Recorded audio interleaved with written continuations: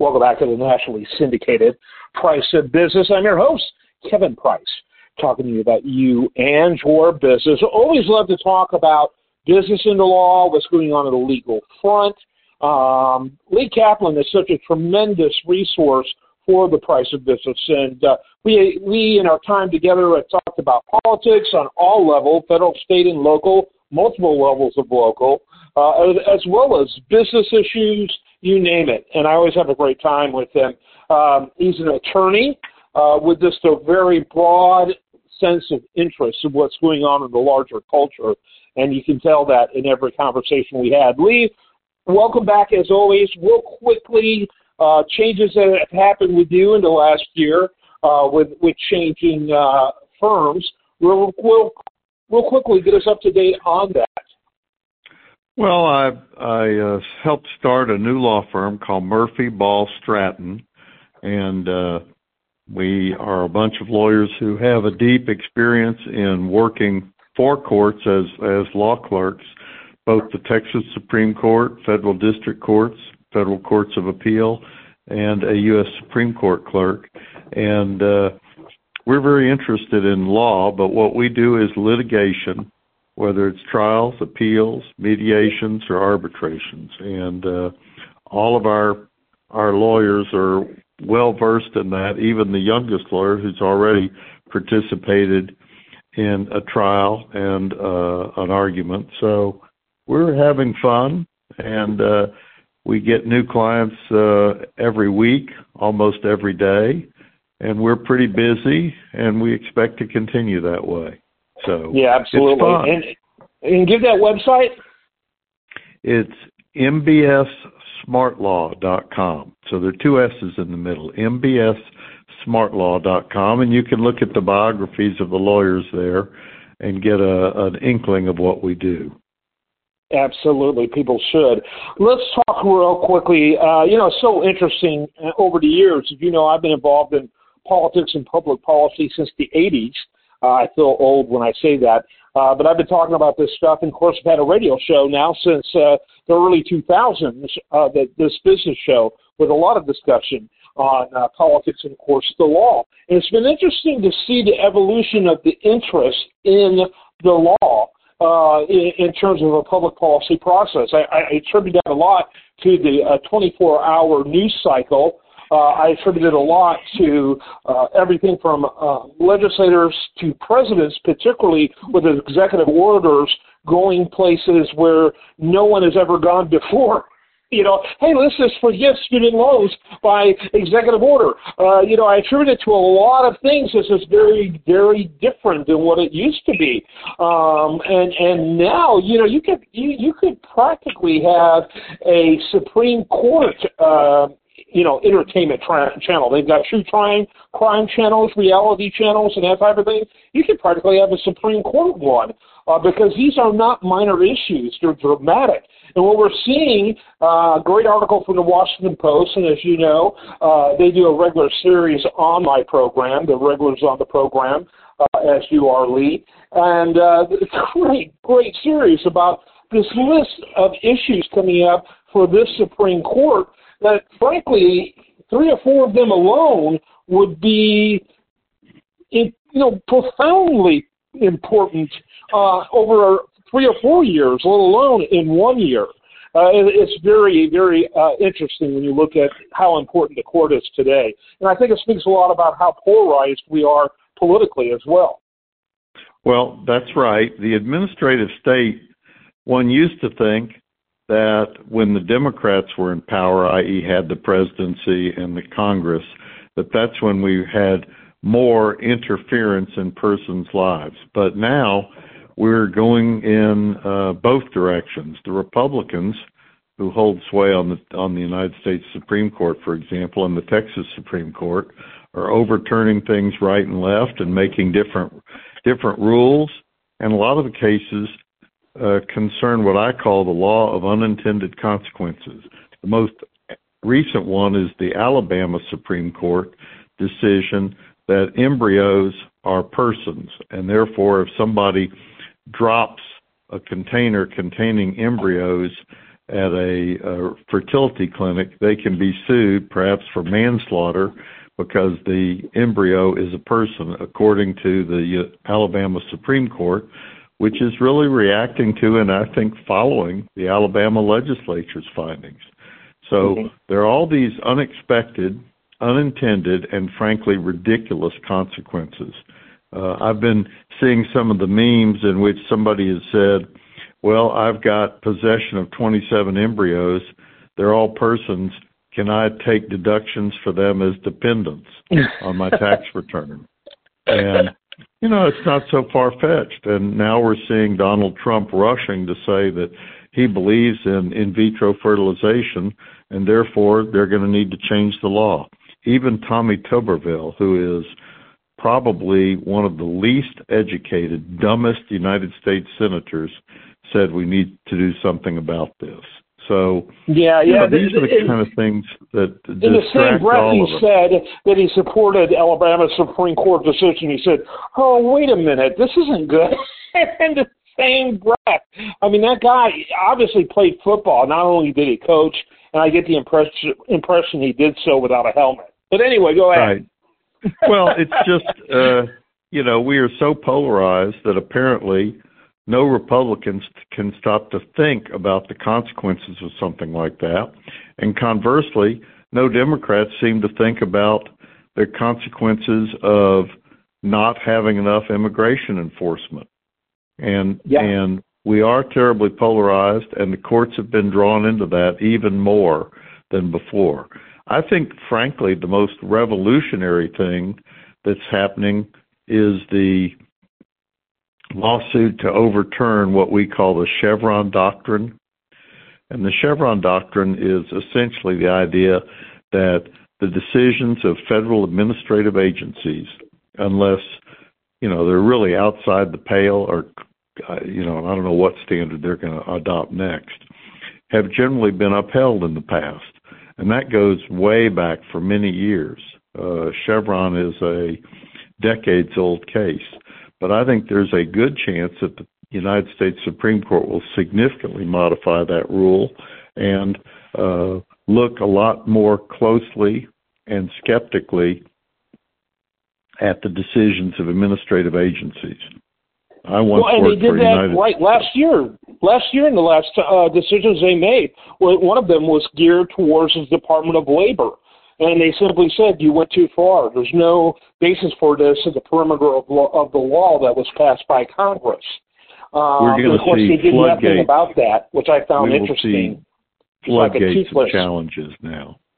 Yeah. Every administrative ruling that hurts somebody. It seems like the administrative state is so strong that they can possibly even make decisions but not actually do anything about it, because that exactly is what happened with the Department of Labor concerns they expressed last year. But there's no question about it that people, particularly like Gorsuch, have a real passion at reconsidering the administrative state, have great concern about the administrative state. Well, so it's quite interesting. Because in general, Westerners who are many Republicans come from the West, and they are more skeptical about the administrative state. And land use, for example, gets affected. People don't like regulations on water or grazing rights or drilling, things like that. And the courts get drawn into that more and more all the time. And I anticipate that the current Supreme Court, which is pretty heavily Republican, is going to trim or actually clip the wings of many administrative agencies. We see that in Texas as well, because our administrative agencies haven't had that much power. But even in Texas, there's been a backlash against any regulations, ranging from the ability to carry a gun without a license to all kinds of other administrative regs. So I predict that the pendulum will keep swinging for a while, and at some point, people will say that's enough. And I think this IVF decision, this in vitro fertilization decision out of Alabama, may well catalyze some people to reject the somewhat rightward swing of the various courts and the legislatures. Yeah, absolutely. And in fact, another thing that makes Texas unique, of course, is our Sunset Commission. Every agency is playing beat the clock, trying to prove its worthiness to continue. So our agencies don't even, our programs, our expenditures, rather, don't get as embedded and automatic like they do on a federal level or in most states. And that's just a part of the things that keeps things, I guess you'd say, on their toes. So talk a little bit about some of these, other decisions that you think that caught your attention. Again, it's a very interesting list. I found the whole thing this recently that I'm pretty sure is going to end up in the Supreme Court, which is the case that the Trump case in New York that was adjudicated, the $450 million after fines and fees and et cetera that he owes for his what is being determined as nefarious behavior there in the city of New York. I've heard some really interesting and I think pretty persuasive arguments, to be honest with you. And you know how much I loathe the president. I'm afraid, but former President Trump. I'm no fan. But there's a pretty strong case that that court went too far. I personally think that's going to be upheld. Maybe the amount will be trimmed, but I believe it'll be upheld because it'll run through the courts in New York, and then the Supreme Court will have that football, and I think the Supreme Court will deny any appealability or certiorari on that. I think that Trump is, since this is a civil case, I think they're going to run from it, and that judgment will stand. And after all, Trump is now in Florida, so what does he care? I mean, I know he cares, but I believe that judgment will stand. Well, I think he cares most about the $500 million. That was a B listener. $500 million. That's right. I think he's quickly becoming a millionaire. The former billionaire we're going to be saying before long. I look at it, and, I look at the history of cases like this, and there has to be typically there has to be someone who files a complaint. And not only have banks not filed a complaint about this because they got all of their money from Trump. We hear how terrible he is with small business owners. He allegedly is with small business owners that he has as vendors. But he's always paid banks, and he's paid banks back on time. And, to me, it's like the old Soviet 3 felonies a day. We've got something on you no matter what. I bet if they did some due diligence on other loans, Donald Trump wouldn't be the only one. And so it seems targeted, seems very political. I think it is political, but as I understand the argument, it is when banks give lower interest rates to some people who don't follow the rules, that affects all of us who are small-time borrowers because they want to make money, and theoretically a bank has a choice in how it makes money. But if there are rules for lending to which he's subject, unless somebody's going to claim these rules are truly unconstitutional as per New York law or United States federal law, then I think Trump's stuck. And interesting. I'm not unsympathetic to the argument that he paid everybody back, but he paid a lot less interest, and it means that if I'm trying to borrow money from those banks, then I'm getting screwed because I'm paying a higher interest rate. If you really do believe that small business is important and small businesses make up the bulk of our economy, then banks that discriminate against them by giving sweetheart deals to the Trumps of the world are hurting our economy, not helping it. So there's an argument that I think is persuasive enough that the United States Supreme Court, if there's any basis for jurisdiction, will decline it. Mm-hmm. So you and I already talked about this again, but it's certainly on the radar scene, and we won't know until the summer how it's adjudicated, but whether January 6 rioters and Trump can be charged with obstruction. Fisher versus U.S. Your thoughts? Well, it's not a good look for Trump that this gentleman who just pled recently is found to have lied about what emails and texts he sent about ways to obstruct the election and affect the results. So the longer that pop bubbles, it is possible that Trump supporters will think that's discrimination. But the truth is the Trump base is still a minority.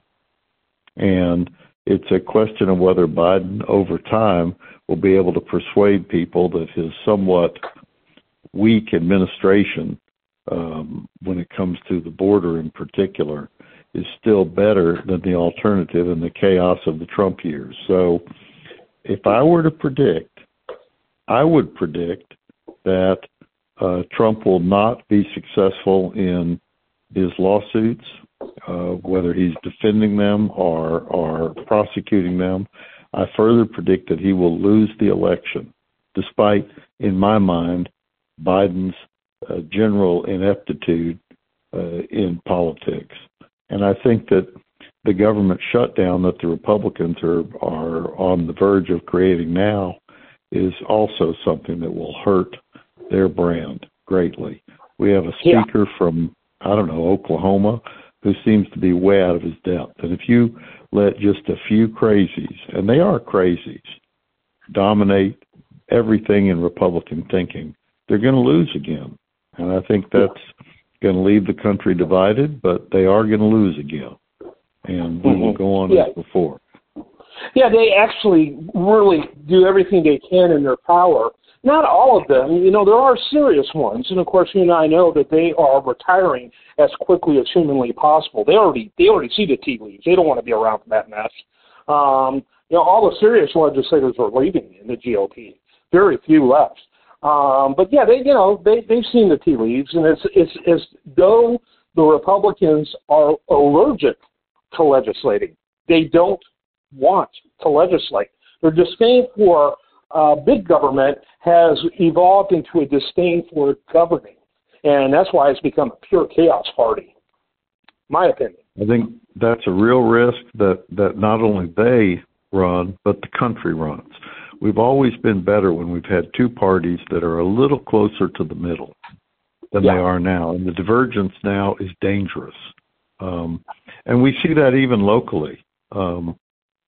I think it's fascinating that the Texas legislature has never seriously considered a red flag law. The idea that the Second Amendment precludes you from keeping mentally ill people from having guns, I find laughable. And when people hear that about some of these murders that have occurred by people who, despite their mental illness, got guns, that's very surprising to me.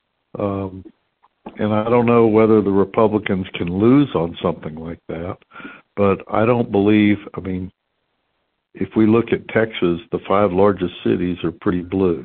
And over time, that's only going to increase. And so I think the Republicans are fighting ultimately a losing battle in Texas, which is a very conservative state.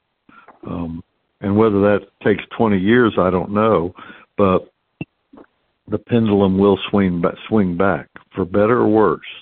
And sometimes it'll be worse, sometimes better.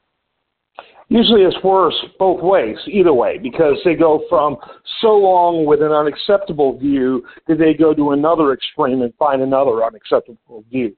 Seems like we have a very difficult time having something that looks balanced. And your point is so well taken.